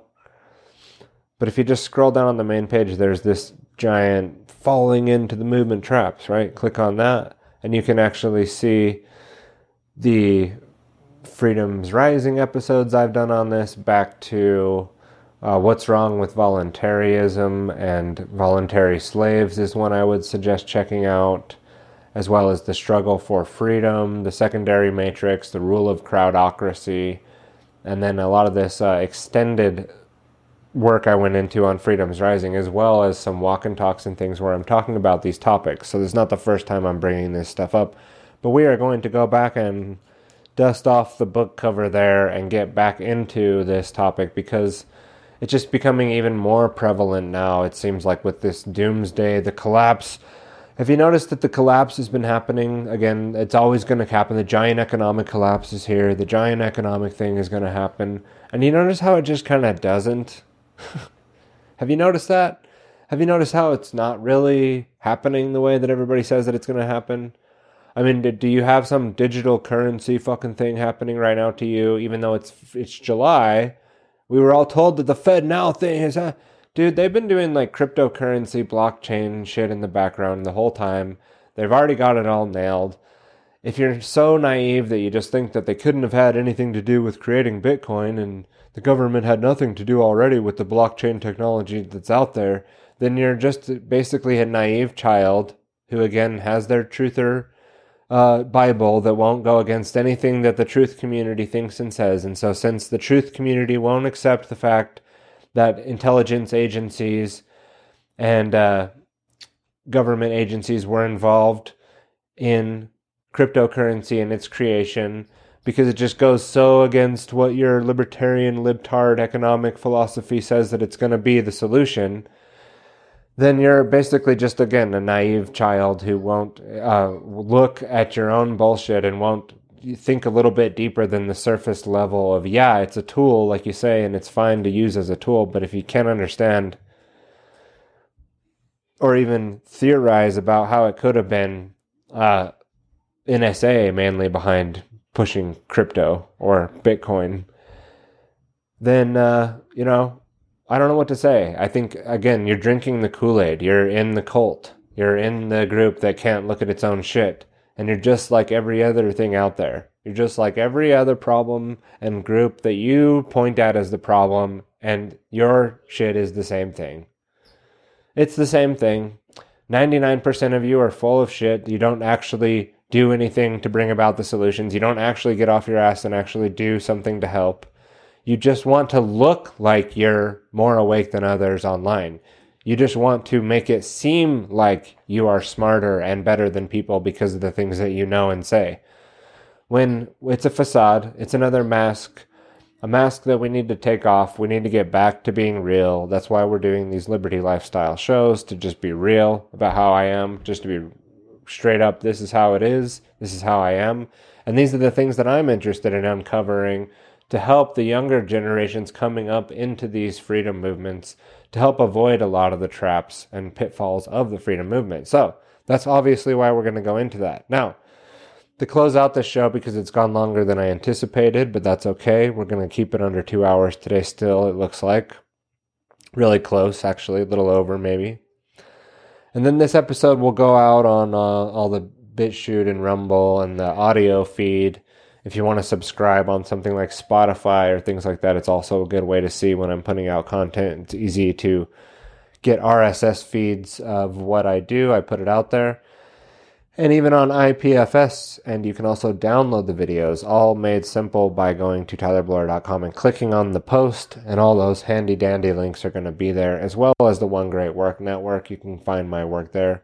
We'll be back with more on falling into the movement traps. That was just a little preview today on the rants that I did about the future things that we're going to get a lot more in depth on.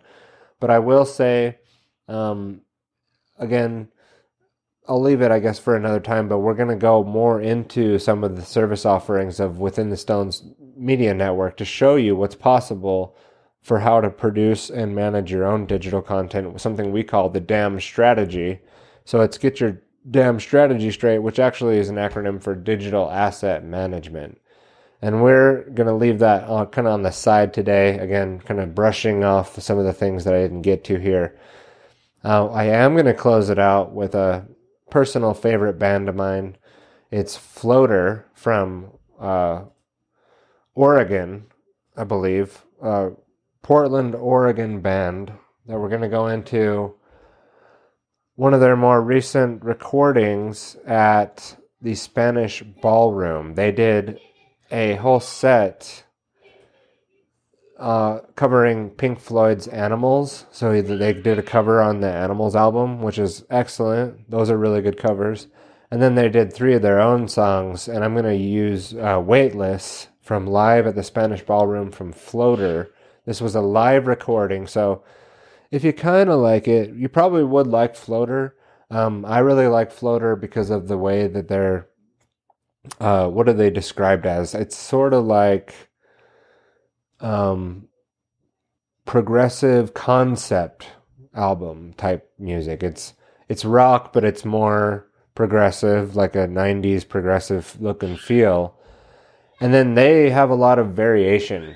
That's one reason why I like is because they use like sampling and stuff in their songs, but they also, one song will go from like one direction to a totally different direction and back to another. And I really like that. And the bass is also really good. And the lead singer, he is the bassist. So that's not often something you see. It's not like unknown, but it's usually not the lead singer who's the bassist. So he's also sort of like the lead rhythm guitarist as well. So he's got like the lead vocals plus he's the lead in the rhythm section almost. So he's really a talented dude, Robert Wynea, and he's in other bands that I like as well. They're like Dramatica is one that's even more like a concept album-y, out there, progressive, not so much rock, even more electronic. But again, Floater, a band people probably haven't heard of. I've been wanting to play them into my show. At the end, I like to put a song, more just entertainment purposes. It makes the podcast good, I think. And it gives you a little bit look and feel of the style of music that I like and listen to. I have a wide variety of music that I listen to. So even what I've played so far, like I'll like, my saying is that I'll listen to pretty much anything if it's good. So it doesn't matter if it's jazz or classical or Beethoven or Metallica or, you know, something over here that my wife has all kinds of music she listens to that's great, that's good music that I've never heard of, and well, I'll listen to it happily because I like good stuff. I'm not just in one vein or the other, like only metal or only doom. I only like doom metal, man. I'm not one of your slashing, you know, punk rockers or your black metal. It's the doom metal. Like if it's good black metal, it's good. If it's good doom metal, great. You know, I've had my phases of that music as well. So today, again, this is Weightless by Floater. I'm going to go ahead and get out of here and get out of the way. But I do appreciate you for listening today into the Liberty Lifestyle Updates. We'll be back with another Liberty Lifestyle Updates in August. And the next thing you can expect from me within the coming weeks is going to be the Falling Into the Movements continuation. Otherwise, have a great one, everyone, and we'll see you next time.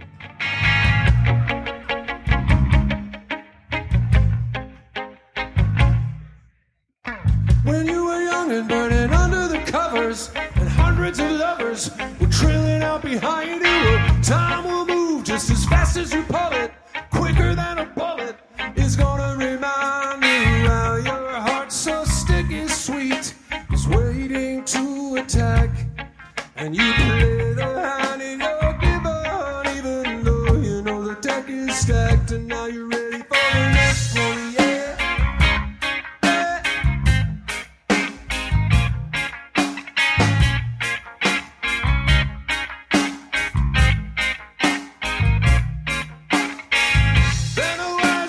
Taught you a lesson while you were confessing, staring at the fire. Just take your time, cause as long as you're living, well, this is all that you're given. Just a slave to design. You said, oh son, come out today. Said I will not shine. You make the moon to light your way. It said I must decline, because the love makes you burn. The break makes you see it. Gives you a shame. The darkness or sharpness keeps you there. Love can keep you there. Oh, it makes you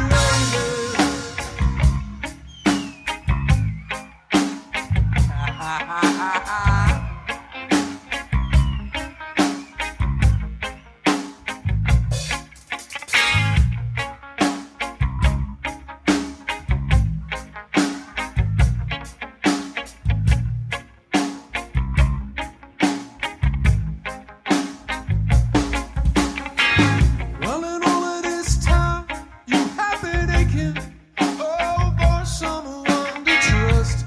Filling all your days with taking, doing all the little things that you must. Gravity is slowly breaking down your well, don't hold it back.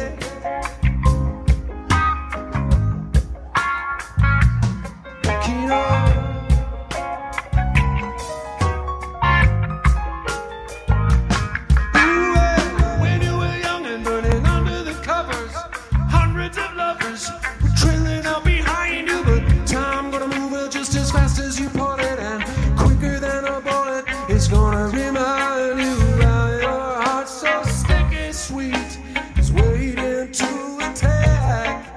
You play the hand in your given, even though you know the deck is stacked, and now you're ready for the next one. Yeah, yeah, oh yeah.